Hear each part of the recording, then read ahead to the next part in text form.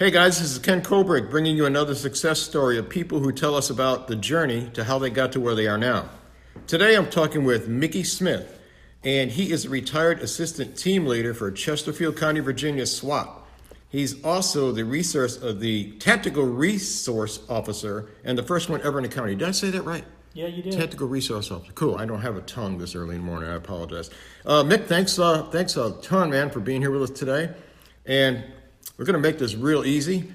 People are going to want to know, how in the world did you get to be a SWAT guy?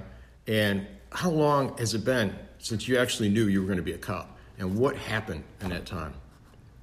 Well, you know, when you're a child, you watch a lot of TV, you know, back in the 60s and all that. And I always believed in the white knight, you know. There's always the person who's going to protect everybody. And going through high school and all that, never had any brushes with the law or anything like that. And took my test for the Army and went in the Army first. Scored very high, and they said, you can do anything you want. My uncle was a recruiter, and we talked about it. He said, well, you know, you can do anything you want in the military. What do you want to do? I said, I'm not sure.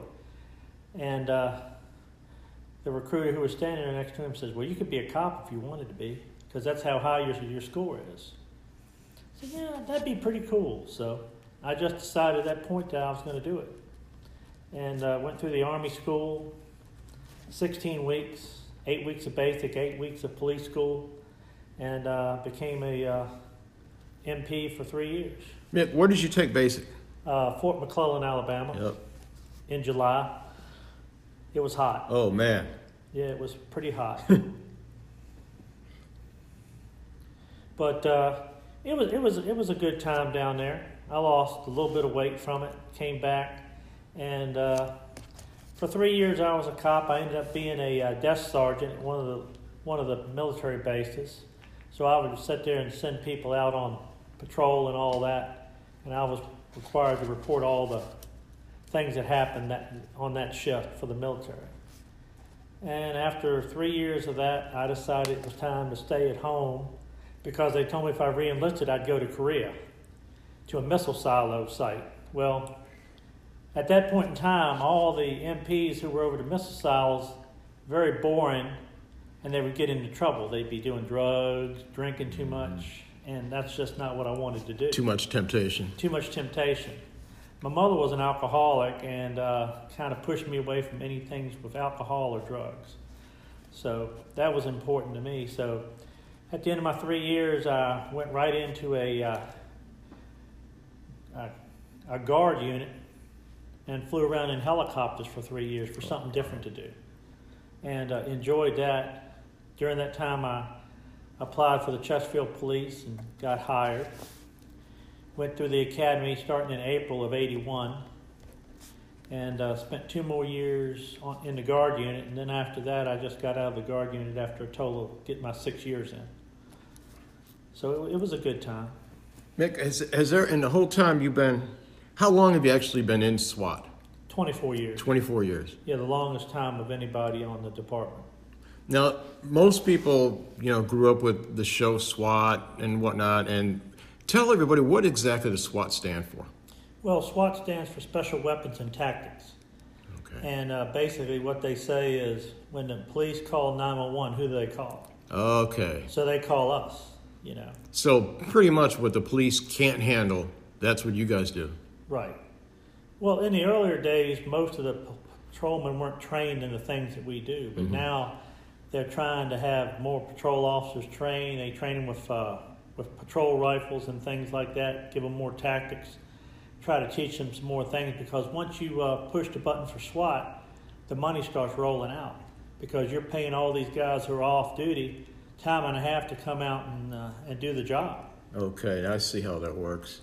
And so, am I correct in assuming that a regular policeman compared to a SWAT person, you can rappel, you can climb through stuff. There's a whole lot more going on than just walking in and serving a warrant or arresting something or even shooting at somebody. There's a whole level of training that you guys do. It's way, way past normal police work. Is that yeah.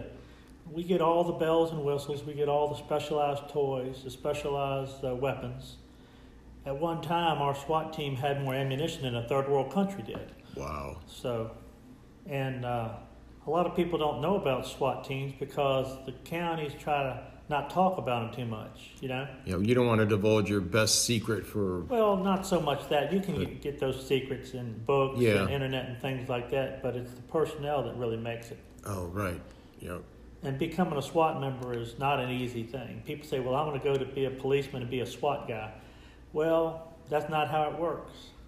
You got to start at the bottom. You got to show everybody that you're a good police officer. You've got to have good reviews and things like that. And you can't be overweight. You can't be one of these guys who sits there to go to the donut shop and has a donut or anything like that and gains a lot of weight. Because before you even get a chance to become a SWAT officer, you've got to test for it. And that's a pretty rigorous thing. And it basically starts with letters of recommendation from supervisors and things like that. You have to have a certain minimum number of years before you can even apply. What is that? How many is that? Well, when I was there, you had to be there at least 3 years. Okay. You know, they may have changed it by now, but normally it's a 3-year stint before you can even apply for SWAT. Right. And you interview with a panel. You do a PT test. They look at your shooting scores and things like that. They look at your driving. They look at your internal affairs. They look at everything about you to make sure that you're the best of the best. You know, they don't want just anybody doing it. So the SWAT guys are pretty much the A guys. You know? And it's always been historically that most SWAT guys, they end up getting promoted to supervisory positions and things like that. So that makes it interesting for a lot of the guys too. Some of them use it as a way to further their career, and some of them do it for the love of it. What do you do? What'd you do it for? Well, I did it for the love of it. There you go. You know? They gave me fast cards, and I got to shoot a lot of guns. Oh, golly, you know? perfect. Yeah. It was good, you know. Mick, in all the years that you've encountered people, has there ever been a situation where you really thought, wow, I'm in a tight spot. I might not get out of this. Have you ever been in a really scary situation with your team and doing a warrant or something? Has there ever been one that stands out in your mind? Well, you know, they all blend together after a while, Yeah, Ken. yeah. The problem is, you know, when we first started, we'd get called out once or twice, 3 times a year. When I retired, we were getting called out every 3 to 4 weeks. Wow. Because the whole society has just gotten a little bit crazy and things like that. Yeah. And, you know, drug raids, things like that, you just trust your guys with you. You always trust the guy behind you and the guy in front of you. I guess it's kind of like, you know, when we're driving down the road at 55 or 60 miles an hour on a 2-lane road, really the only thing separating us is this yellow line painted. So you have to have faith and trust that the oncoming drivers will stay in their lane. I guess the same thing if you're going through a door, you know that the guys around you, in front of you, behind you, they've got your back no matter what. If you have that undying faith and trust, I guess it makes your job, you're really not thinking about, I'm going to die, you've got to get the job done. Well, the thing of it is, people have got to realize one thing. Every day is a blessing. You don't know what's going to happen the next day. I always tried to be the first guy through the door because I didn't have any children, so I could go through the door and be the first one in case something really bad happened, but I knew the guys behind me would take care of business. That's bold. No, it was just... I'm saying, though, that's a bold personality. And I don't mean that in a bad way. I don't have a better adjective for that, but that's above and beyond. That's cool. Well, you know, the thing of it is the county did a lot of things for me. They sent me all over the country. They taught me specialized things. I've met some people in the world that have been world-class shooters, world-class SWAT guys. You know, we trained with LAPD. They came out here and gave us basic training and things like that and got us on the right foot. And I was there when the team was only 10 people. We only had 10 people on the team. We had an old truck and this and that, and everything we had was just basically hand-me-downs, you know. And now most of your SWAT teams are cutting edge, things like that. How many guys are on a team nowadays, typically? I think we've got 26. Holy cow. Yeah. Oh, yeah. But then again, the jurisdiction's gotten bigger Yeah, that's true. Yeah. and things like that. Plus, And when you think about that's for Chesterfield. just for Chester. And you don't go into Richmond. I mean, unless there's something happening in need outside, but typically you're in Chesterfield. Well, we've gone to outside Yeah. jurisdictions before to assist them. All they have to do is ask. Okay. You know. When you think about Chesterfield, it's a pretty large county, so that's really not that many people in an extreme situation. So, Right. And you don't always get all the people every time you set the pages. somebody might be sick, somebody's Somebody's on vacation. Yeah, another side of the somebody's world. sick. Okay. Somebody's out of the county, out of the state. So 26. If you get all 26 on a call, you've really done something. You know, it's funny because I remember, and there's a new SWAT program now. I forgot the name of the guy who plays it. And it's a takeoff from the original SWAT series. But you look at the original SWAT series, and it's funny, the trucks, you know, and all of the plain uniform. Now, you guys, I mean, you can't even see a guy in there. You're covered head to toe. You got awesome tech. And I'm a techie big time. So I really love how all the stuff you guys have, built-in GPS, cameras, I mean, everything. And that's really neat to see that. I don't know, I have a morbid thing going on, but I love watching, you know, SWAT guys coming out of the back of a truck and doing stuff. I just like tech gear like that. Well, we had lucky for us, we had a police chief who was really big into technology, and our SWAT team was one of the very first ones to ever test out a room radar system. Oh, wow. It looked like a big box. You put it on the side of a wall, and you could see it would give you the radar impressions of everybody Crazy. inside. That's amazing. That's something right out of TV. I've seen stuff like that on TV, on Mission Impossible and things like that. Oh, yeah. And it really exists. We had it. That's amazing. We were the very first ones to have That's it. amazing. But that, you know, technology is a wonderful thing, but it still boils down to the guy. The guy. Because, you know, everybody's trained with heavy weapons and things like that, but everybody's got to be good at everything they do. You got to push that button to make that tech work, and you have to yeah. be intuitive and have that instinct to watch your buddies back, no matter how much tech you got hanging on your butt. Oh, yeah. Well, it averages 100 pounds Okay. of stuff you're carrying. Yeah, that's similar to what I did in the Army, except I didn't have the tech you had. It was a backsack full of junk just to walk. Oh, yeah. Well, things have changed, you know. Yeah. Mick, this has been kind of enlightening because not only have you made, obviously, a lifelong career of this, but it has, in my opinion, enriched your life with the experiences you've had and the travels and meeting of people. So it's not just about serving the law and serving the county. It's actually enriched your life, and I think you have probably enriched way more people than have enriched you. I got a feeling just from knowing you, what a good person you are and watching out. I think a lot of things are going on now with cops, good and bad, but when you look at the majority of people, there's just a few that always make the bad seem like it's overwhelming. And I know cops, you can't be a cop and be a hater or someone who doesn't care about people. It's just the nature of it, and I think you typify that. You are the epitome of that, in my opinion. And if you were standing toe-to-toe with a young person, whether it be a male or a female, and they're fresh out of the academy or fresh out of college, and this is what they want to do, what would you tell them? Well, I think they need to realize it begins before that, okay? Social media is a big killer of people getting in police work, you know. They post stupid things on social media, and they must remember, it's always going to be there. Somebody's going to be able to find it. And That's if you right. apply for the police department or the state police or anything like that, they're going to ask you for your Facebook password Yep. and things like that. And a few policemen in this county, at least one or two of them, have been fired because of their Facebook post or what they said they believed in. Oh, I'm sure.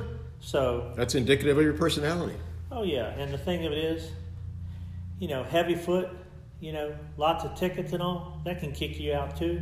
So can your credit, you know. You've got to be responsible for what you do. You know, everybody says, well, anybody can be a cop. Very few people apply and get picked for it, even though it's a hard job right now. Yeah. And video, you know, everybody's got a video camera, this and that. And depending on the angle you use, it can look good, it can look bad. It can look bad, yeah. But That probably is the best. I've asked this question over and over from different people I've interviewed, and now I'll get an answer that's great, but it's almost like be motivated, and because you're going to get knocked down, stand back up. But that piece of advice you gave is actually workable and real, because people forget. Right now, it's no longer social media. It's part of our lives. And employers, no matter whether it be a academy or a police department looking to hire you, or Walmart, they're going to look at your social media. That's where everything begins. So you're exactly right. If you're going to do this, you better start early and think about how you're projecting yourself on social media and everything. Oh yeah, like we have an explorer group where kids who are interested in police work it's a Boy Scout type group. They're police explorers. They can join that. They can be in it till they're 21 years old. Oh, that's great. So that's something that we've gotten a lot of good police officers from the explorers, because a lot of those people are second generation, third generation. And we've got a few of those in the department right now. Third generation policemen. That's excellent. Oh yeah. That's excellent. Mick, this has been a little more enlightening than I thought it was going to be. And folks, this is a side note. I got to tell you, I'm probably one of the luckiest people in the world, because not only do I know Mick and I consider him a friend, but he lives across the street from me and he'll get to my place before 911 will. Mick, thank you for your time today. Is there anything else you'd like to say before we go? Well, people ask all the time, what was the greatest thing you ever got out of being a policeman? And I said, well, there were days that were great. There were days that were terrible, but there's always another day, and no single day is the same. If you're a street policeman or a detective, no day is the same. If you're one of these people who want to think this factory job would be something boring after a while, be a cop, because the world opens up to you. You're on a social elevator. You move up and down the elevator with everybody you deal with. They can be millionaires, they can be rich, they can be poor. You deal with everybody from top to bottom. And it's a good job. Now, it'll take its toll on you, but you've got to know how to talk about it. So that would be my thing. Excellent. Thank you, Mick. This is words, guys, from Mickey Smith, a retired cop who loves life. Thanks a lot, Mick. You're welcome, Ken.